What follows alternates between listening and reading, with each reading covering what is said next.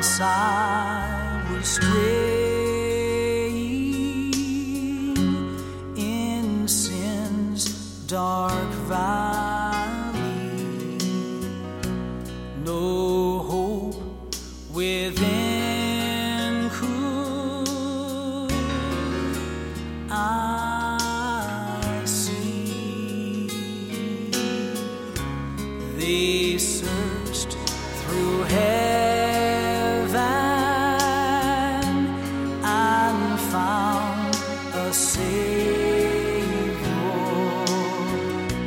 to save a poor lost soul like me. Oh, what a Savior!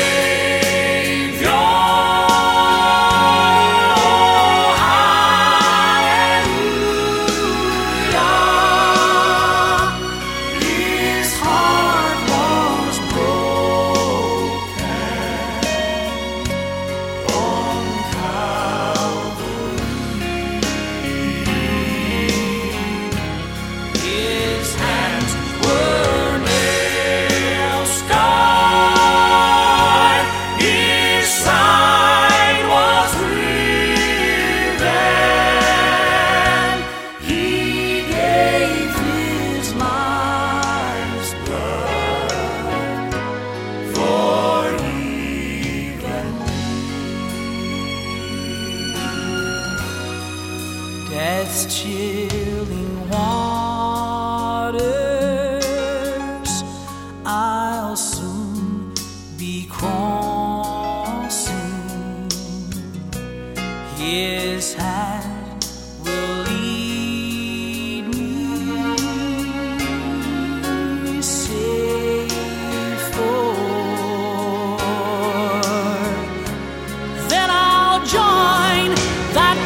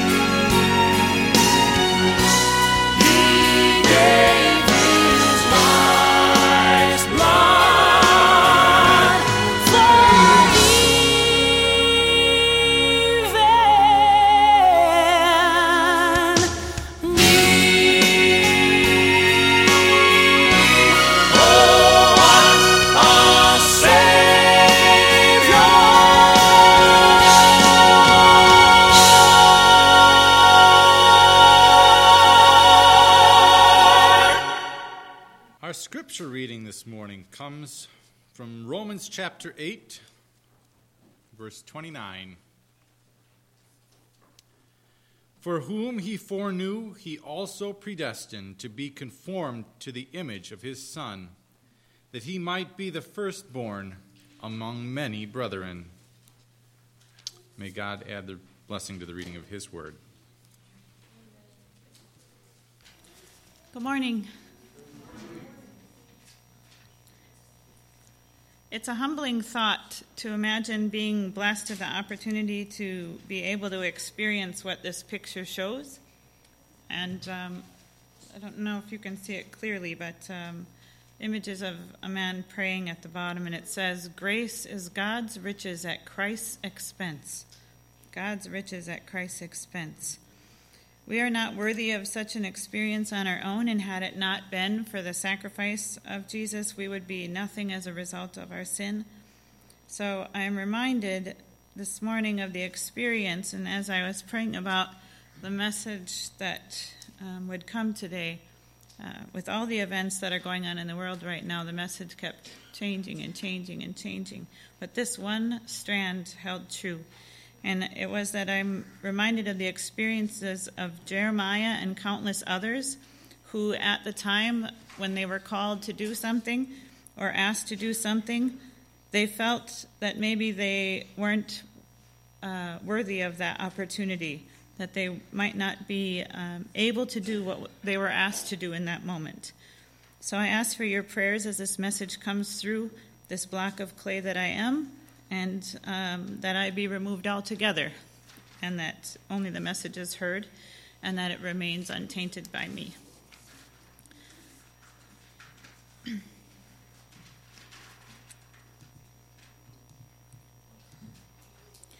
1 Peter 5, verse 8 says, be sober, well-balanced, and self-disciplined. Be alert and cautious at all times.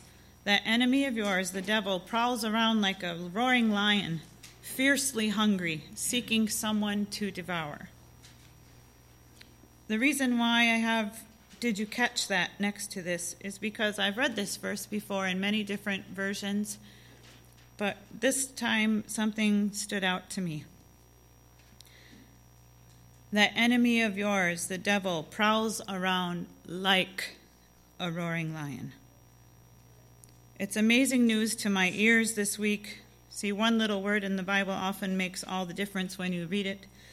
And if you remain alert, you can avoid being deceived or trapped by that prowling around business. For the absolute best news is that all he can do is prowl around and try to be like a lion. He is not actually a roaring lion. Laughably, he is only like one at times. So are kittens, and I'm not afraid of those. You see, Jesus is the Lion of the tribe of Judah. Satan can only portray an imitation of what is real, what is strong, what is true, and what will always be here for you. The devil is a liar. He can only harm people who believe what he's trying to sell. Folks, we do not have to defeat the devil, because guess what? He has already lost. He's already a defeated enemy. Jesus, your Savior, has already done it for us. We merely apply by faith the victory that is already ours through our faith in Jesus. That's at least worth an amen. Colossians 2, verses 15 says, when he has disarmed the rulers and authorities, he made a public example of them, having triumphed over them through the cross. We know that Jesus has rescued us from darkness and transferred us into the kingdom of light, which is in God's kingdom. Hear this: I will build my church, and the gates of hell shall not prevail against it. It's time we adopted a grace perspective. See, a lot of people this week were trying to tell me, where are you going to go? Do you know what's going on in the world right now? The supervisor at my job said, you're going to travel where? He has saved me so many times that why should I not have the same confidence in him for this journey? Grace is God's riches at Christ's expense. I am confident that he gives this gift to us. So we need to make sure that we are accepting a new perspective on life. Paul wrote to the Romans, yet in all these things we are even more than conquerors, and we gain an overwhelming victory through him who loved us. Romans 8, verse 31. Satan is defeated, and he knows it. So if we don't know it, he will take advantage of that lack of belief and bluff his way into intimidating us. Stop and think right now, as I did this week, what lies have you taken as truth that are preventing you from living the life that Jesus wants you to have? There are 5,467 promises from God, at least, in the Bible. We are missing out on them if we do not take them as truth and believe them every day, no matter what we are asked to do. Once upon a time, there was a praying woman who asked God to help someone with a problem, and God whispered to her heart, "Perhaps you could stop asking me to do what I called you to do, but you just don't want to do it." Be willing to make the sacrifices necessary to follow God and act in faith as you feel God's peace with your actions, even if He's the only one in agreement. In Chronicles 20, verse 15, Jehoshaphat and us here through God's word are being told, "Be not afraid or dismayed at this great multitude, a vast enemy, for the battle is not yours, but God's." And God told Jehoshaphat where to find the enemy. And then he said crucial words. And I like to read my name out loud after I see the word "you" in the Bible, because it speaks right back at me then. You, even you out there today, need not fight this battle that you are fighting that maybe the people in the pew next to you do not know anything about. Take your position, stand, witness the salvation of the Lord who is with you. 2 Chronicles 20:17. In the remainder of the story, we find that the Lord caused confusion to come upon the enemy in such a manner that the enemy themselves wiped themselves out. Do you know anyone else that you would call to be your side in a battle than someone who could do that? In fact, as the men of Judah went to the lookout tower, all they saw were bodies of the enemy lying on the ground. No one enemy escaped. 2 Chronicles 20, verses 22 to 24. What a mighty God that we serve. Our battlefields become places of blessing. On the fourth day, the battlefield was renamed. They called it the Valley of Barakah. It means Valley of Blessings. We have only to step out. How many of you would say that you were made better? I'm not saying that it was easy. I'm saying how many of you would say that you, your faith, the strength in your God, was made better by the battles that you went through with God on your side? If we wait to act until we don't feel fear, we won't do anything. And we allow the devil to whisper lies as truth, for the battle is never ours. So he is the one who should be afraid.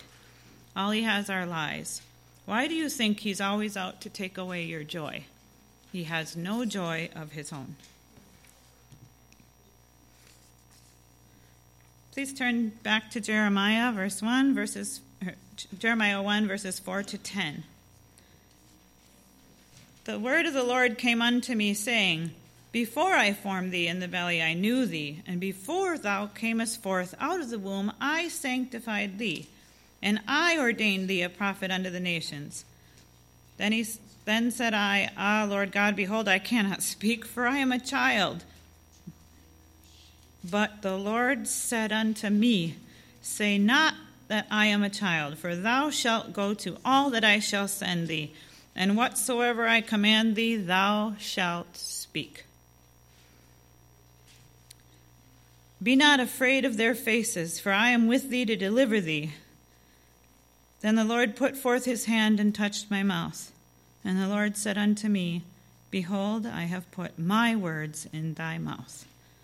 See, I have this day set thee over the nations and the kingdoms to root out, to pull down, to destroy, to throw down, to build, and to plant.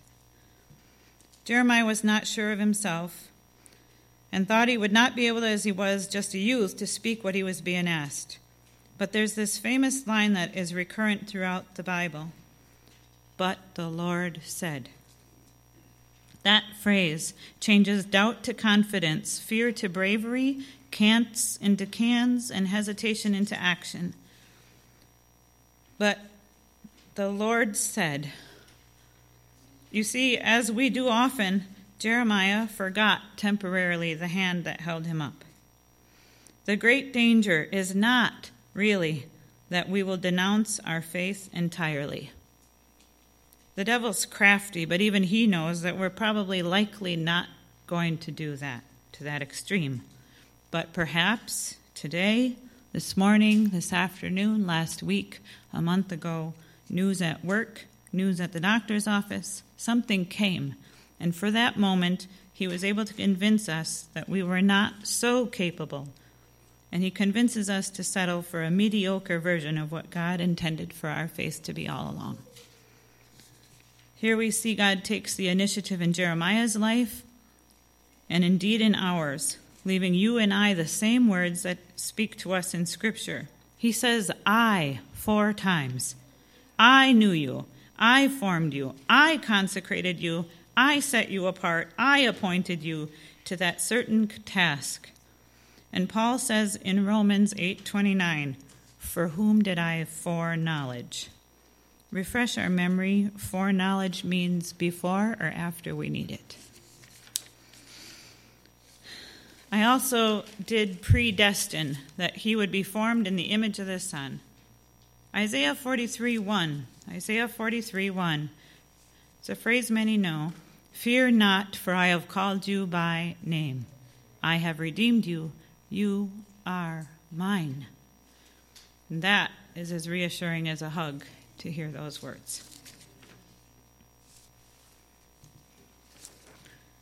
See, who God is from your perspective today might not be who he is to your neighbor next door to you at this point in their life, and that's okay. It's not a competition and it's not a race. As we go through our individual journeys through Scripture, believe it or not, the goal is not to see who gets through the most Scriptures first. The goal is to get the Scriptures through us. The goal is not to see who gets through many Scriptures. The goal is to get the Scriptures through us. Who is God to you?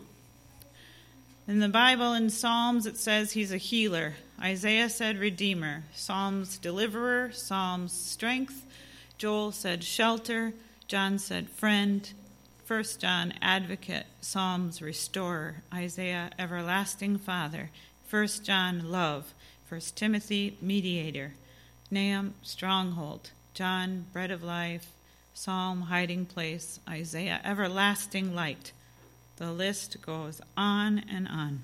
Strong tower, resting place, spirit of truth, refuge from the storm, eternal life, Lord who provides, Lord of peace, living water, shield, husband, helper, wonderful counselor, Lord who heals, hope, and God of comfort.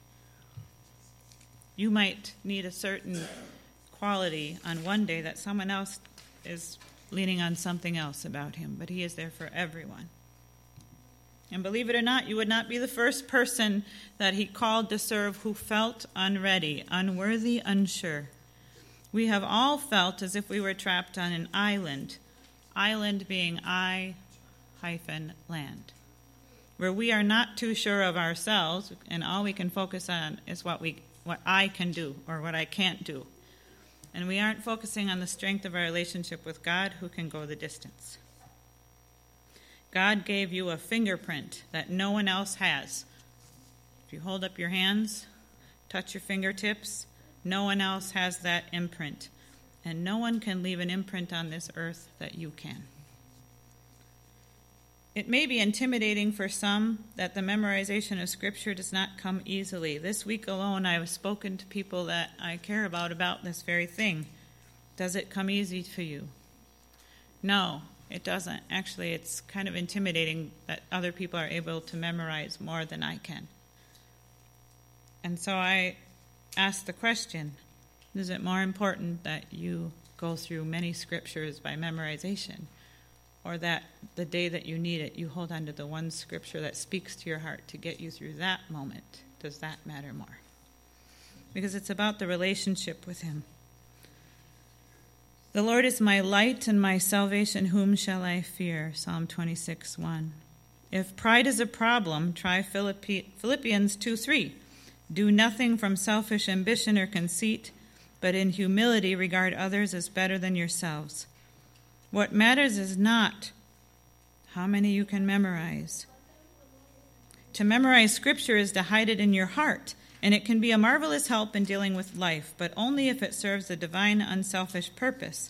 The psalmist wrote, "I have hidden your word in my heart," and now we learn the reason, "that I might not sin against you." Someone once asked a creative Christian writer named G.K. Chesterton, if you're marooned on a desert island and you could only have one book, which would it be?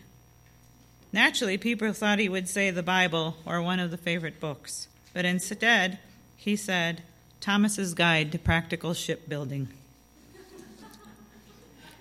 I don't want a book to be entertained or informed in this moment. I want a book that will save me in this moment. And we are all trapped in patterns of thought and behavior that lead to death. Trapped on an island where we know not ourselves or God well enough, and we are looking for help to get us out of this moment. The secret of life is indeed pursuing the one thing that matters. God's word, the word of God, can renew us and save us.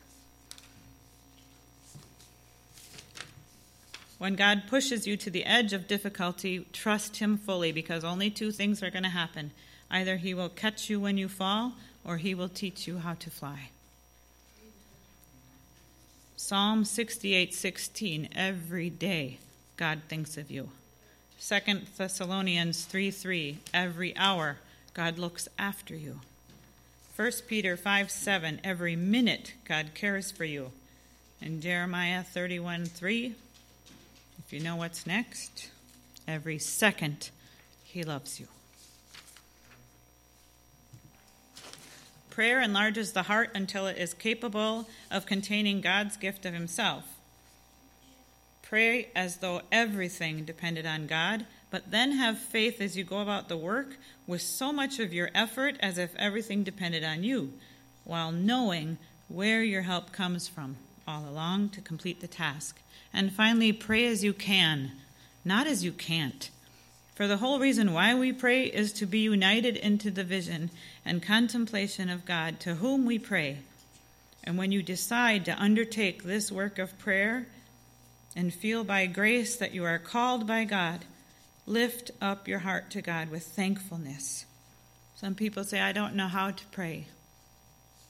Doesn't matter. The person listening knows what you want to pray before you have thought of the words. Pray. Recently, I had the privilege and blessing to be on an island in Hawaii for my daughter's wedding. Maria and Raiden are on the left-hand side of this screen. I knew that attending my daughter's wedding without my husband John there to walk her down the aisle was not going to be easy. And for a moment, I was on a different island, for I could only see what I could not do.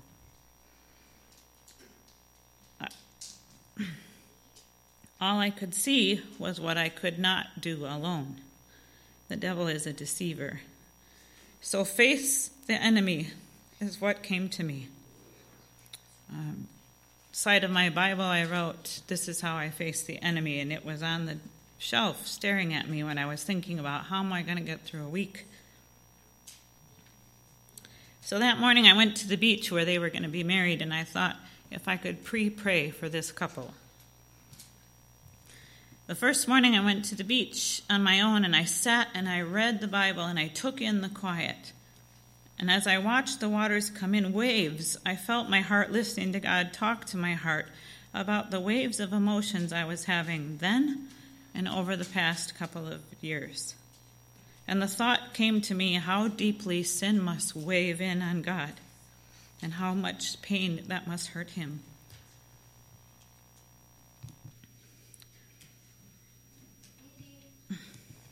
So I carved the word sin in the sand as deeply as I could.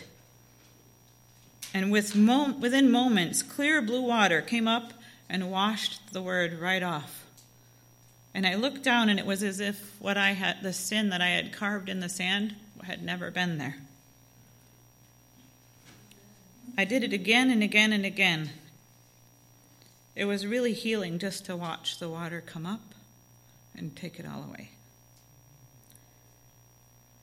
And I wanted to do it one more time because I wanted to share it. So I drew it one last time. And for whatever reason, which I know now but didn't then, the tide stopped coming up in that moment. And instantly, I went on a different island again.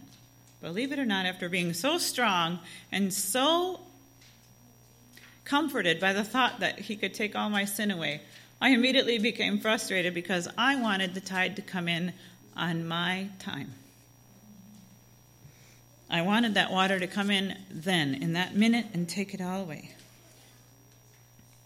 I waited, and it seemed the tide was not going to turn, and I grew impatient. So, you see, if you're on the island, we need to remind ourselves to remove I statements of what we can't do, because we can do everything through prayer. He has taken away your sin, and if you asked him into your heart, it is as if sin had never been there, and will be no more, for we have been covered and cleansed. It is a beautiful gift of grace, God's riches at the expense of Jesus, our Savior. At the wedding, my youngest son walked my daughter down the beach to her new husband.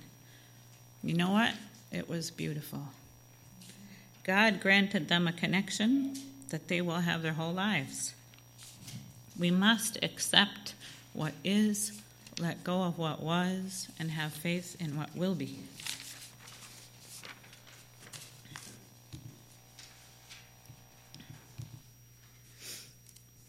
There are some quotes on prayer that I have acquired over time.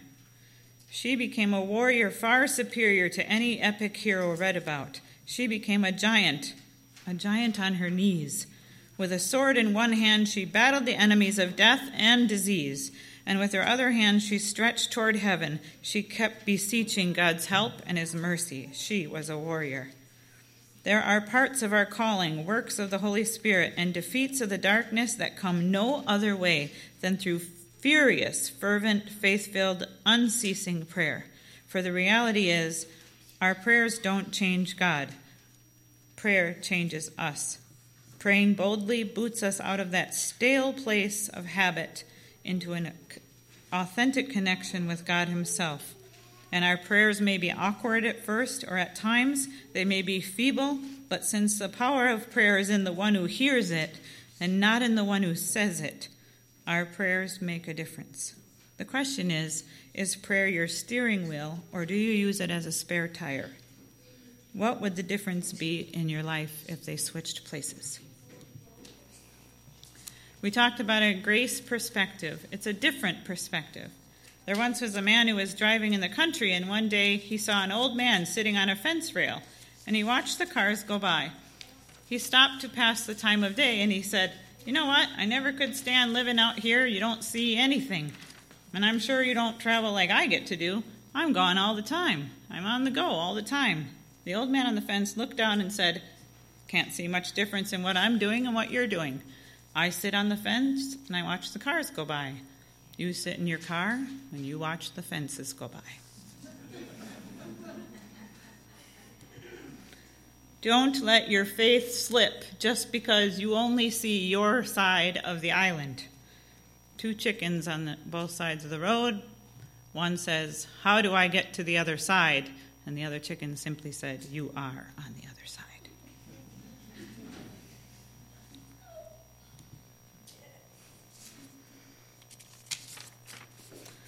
A pessimist would look at this picture and see a dark tunnel. The optimist would see the light at the end of a tunnel, and the realist would see the freight train coming. But the train driver, he would see three foolish people about to give up their position unnecessarily for the wrong reason because they have the wrong perspective of the situation. We need a grace perspective.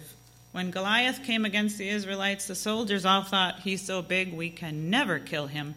And David looked at him and said, "He's so big I can't miss."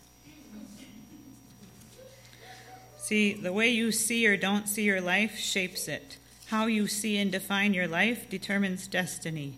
Your perspective on life, the grace perspective, will determine how you invest the time, money, talents, and relationships you have right now. And I think one of the best ways to get to know other people is to simply ask them, how do you see your life? Paul prays this prayer for us in Ephesians. I pray that the eyes of your heart may be enlightened. That's where we get the song, Open the Eyes of My Heart. In order that you may know the hope to which he has called you, the riches of his glorious inheritance, and his incomparably great power for us who believe. God sees us from a different perspective than we see ourselves. The Bible says, as a man thinks in his heart, so is he. So if you see yourself as losing, you will lose more. If you see yourself as a victim, you will be victimized more. If you see yourself as not too creative, you won't think you could create anything. And if you see yourself as a failure, you will fail more often. The Bible says our beliefs determine our behavior, and Jesus says in Matthew 12, verse 35, a good man out of the good treasure of his heart brings forth good things, and an evil man out of the evil treasure brings forth evil things. The way we think determines the way we act. Do you remember growing up and going to the fair, and at the fun house, they have these crazy wavy mirrors? When you look at those funhouse mirrors, it is a distorted image of yourself. The devil is a great distorter. He wants you to see yourself differently. But number one, God sees you as acceptable. Titus 3:7. Jesus treated us much better than we deserve. He made us acceptable to God, and he gave us the hope of eternal life. Nobody wants to feel rejected. You want to feel accepted. But people will do crazy things for that. Do you remember when you were a kid and you were in the crowd and you were the last one to be picked? Or maybe you were the first. See, the myth about acceptance is that we think maybe they'll accept me. But here's 3 truths. 1, nobody will believe you are perfect. 2, you aren't ever going to be perfect. And 3, even if you were perfect, they wouldn't accept you. We have proof. Acceptance is not based on how perfect you are. It's based on the other person's maturity at the time and their love. The Bible says Jesus was perfect, and yet it says he was despised and rejected. He was not accepted by everyone. Jesus couldn't get everyone's approval, so only fools would try. What we want to be is accepted, and what we want to be is loved. This is true. But who you want to be loved and accepted by is important.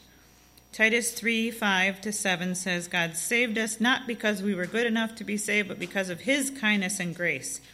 All because of what Jesus did, not because of what we do. So I don't care what you've done, and I don't even care how many times you've done it. I don't care how many things you've done wrong in your life. I care that you have invited Jesus in your life, in your heart, and moving forward, he will be with you. That's what I care about most. God says, I look at you and I say, she's a good person. He's a good person. They are acceptable to me. See, not because of our own merit, but because of his grace. And for some, their path has developed over time. They have learned to accept God. But are you at that point where you realize Christ has fully 100% accepted every last bit of you? Many of you are like me in that sometimes our minds are still trying to perhaps wonder if we're doing what we should. We feel we have let him down. Sometimes it's hard just to try. God would want more. I could do more. I got to hurry. I got to finish this. I have a list of things I could do for him. And then when I don't do them all, that's when I slip. I have to remember to remind myself to stay off the island. You know, as a kid, we wanted to feel chosen. 1 Peter 2:9, you have been chosen by God himself. There's no other authority than that one. God chose you. Not everybody's going to get to do that, to be with him in eternity, because they haven't accepted it. Our goal today is to accept Christ in our heart over and over again until we really believe it 100%. You've accepted Christ into your heart. You've accepted the grace of God. You have been chosen then to spend eternity with God, and that's better than anything else in this universe you could accept or be accepted by. Some of you grew up with trying to please someone, and they still haven't told you that they are pleased with you. And now maybe you're trying to overcome that. Maybe you work so hard, you're trying to earn it. You wonder why you're becoming a workaholic. Are you trying to earn acceptance? If you had unpleasing people in your life growing up, here are two truths. One, if you didn't get their approval growing up, you're probably never going to get it, because it's not about you. Hurt people are the only ones who hurt people. The second thing that's even more important is you don't need their approval to be happy. You don't need it. There are over 7 billion people in the world, and it's okay if some of them aren't approving what you're doing. Start living for God. Live for the love and approval of God. Psalm 27:10, even if my mother and father forsake me, the Lord will receive me. God sees you as valuable. Do you know what makes things valuable? 2 things. 1, who owns it? The owner creates value. If somebody's famous and they own something very common can be worth a whole lot. Are your tennis shoes worth the same amount as Michael Jordan's tennis shoes if you listed them for sale? Who owns it determines its value. And whatever your value is depends on to whom you belong. 1 John 4:4 says, you belong to God. It doesn't get any bigger than that. You belong to God. He created you, he died for you, he saved you. You belong to God. Now imagine your worth. A couple of years ago, there was a famous Kuwaiti oil sheik whose daughter was kidnapped. He put out an announcement that said he'd pay any price for the daughter of a king. But you are the son or daughter of a king. You are a child of God, and he will pay and has paid for you. He loves you so much. He is willing to die. Then he was more willing to die than to live without you. He not only owns you, but the second thing that creates value is this. What is someone willing to pay for it? How much is your house worth? It's really worth what somebody's willing to pay for it. Have a rare baseball card? How much is it worth? It's worth what someone is willing to pay for it. Now look what was paid for you. 1 Corinthians 7:23. You've been bought and paid for by Christ with his life, so you belong to him. The greatest ransom was already paid for you. You are lovable. God sees you not just as acceptable and valuable, but lovable. A deep, deep love you can't imagine. For God so loved the world, he gave his only begotten Son, that whosoever believeth in him shall not perish, but have eternal life. God so loved the world. Did you hear it? The world. It doesn't say, God so loved people who are beautiful. God so loved people who are intelligent. It doesn't say God so loved people who are cool or have the best fashion. It doesn't say God so loved people who are rich, rigorously working all day and night. It doesn't say God so loved the people who are perfect. It says God so loved the world, and you're in it.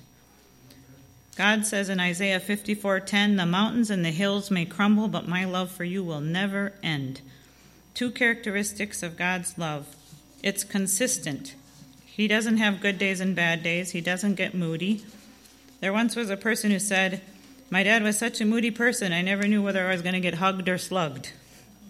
I didn't know because I didn't know what mood he was going to be in. Thankfully, our Father in heaven is not like that. Number 2, his love is unconditional. He never says, I love you if. He says, I love you all the time. He never says, I love you if these are the conditions. Lastly, God sees you as forgivable. That word forgive, it's easy. We're in church. We hear it all the time. We do not realize how forgiven we really are until you read the scriptures. Ephesians 1:4 says, long ago, even before he made the world, God chose us to be his very own through what Christ would do for us. He decided then to make us holy. When did he decide? Then.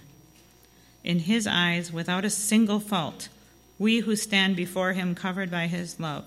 And what an incredible verse that tells us how forgiven we are by God's love and what he's willing to do in us.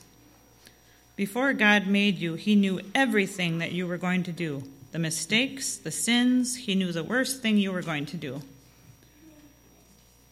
Don't worry, God is never blind to your tears, never deaf to your prayers, and never silent to your pain. He sees, he hears, he will deliver. Because of Jesus, you are acceptable, valuable, lovable, forgiven, and capable.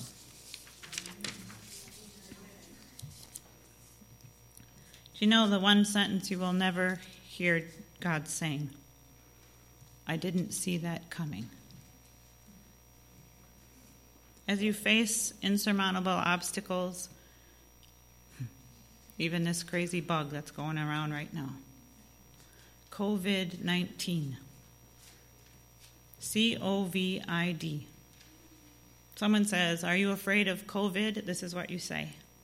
Christ overcomes viruses and infectious disease. You will not face a single obstacle God has not already predestined you to overcome. Never ever forget, he is not going to change his love for you.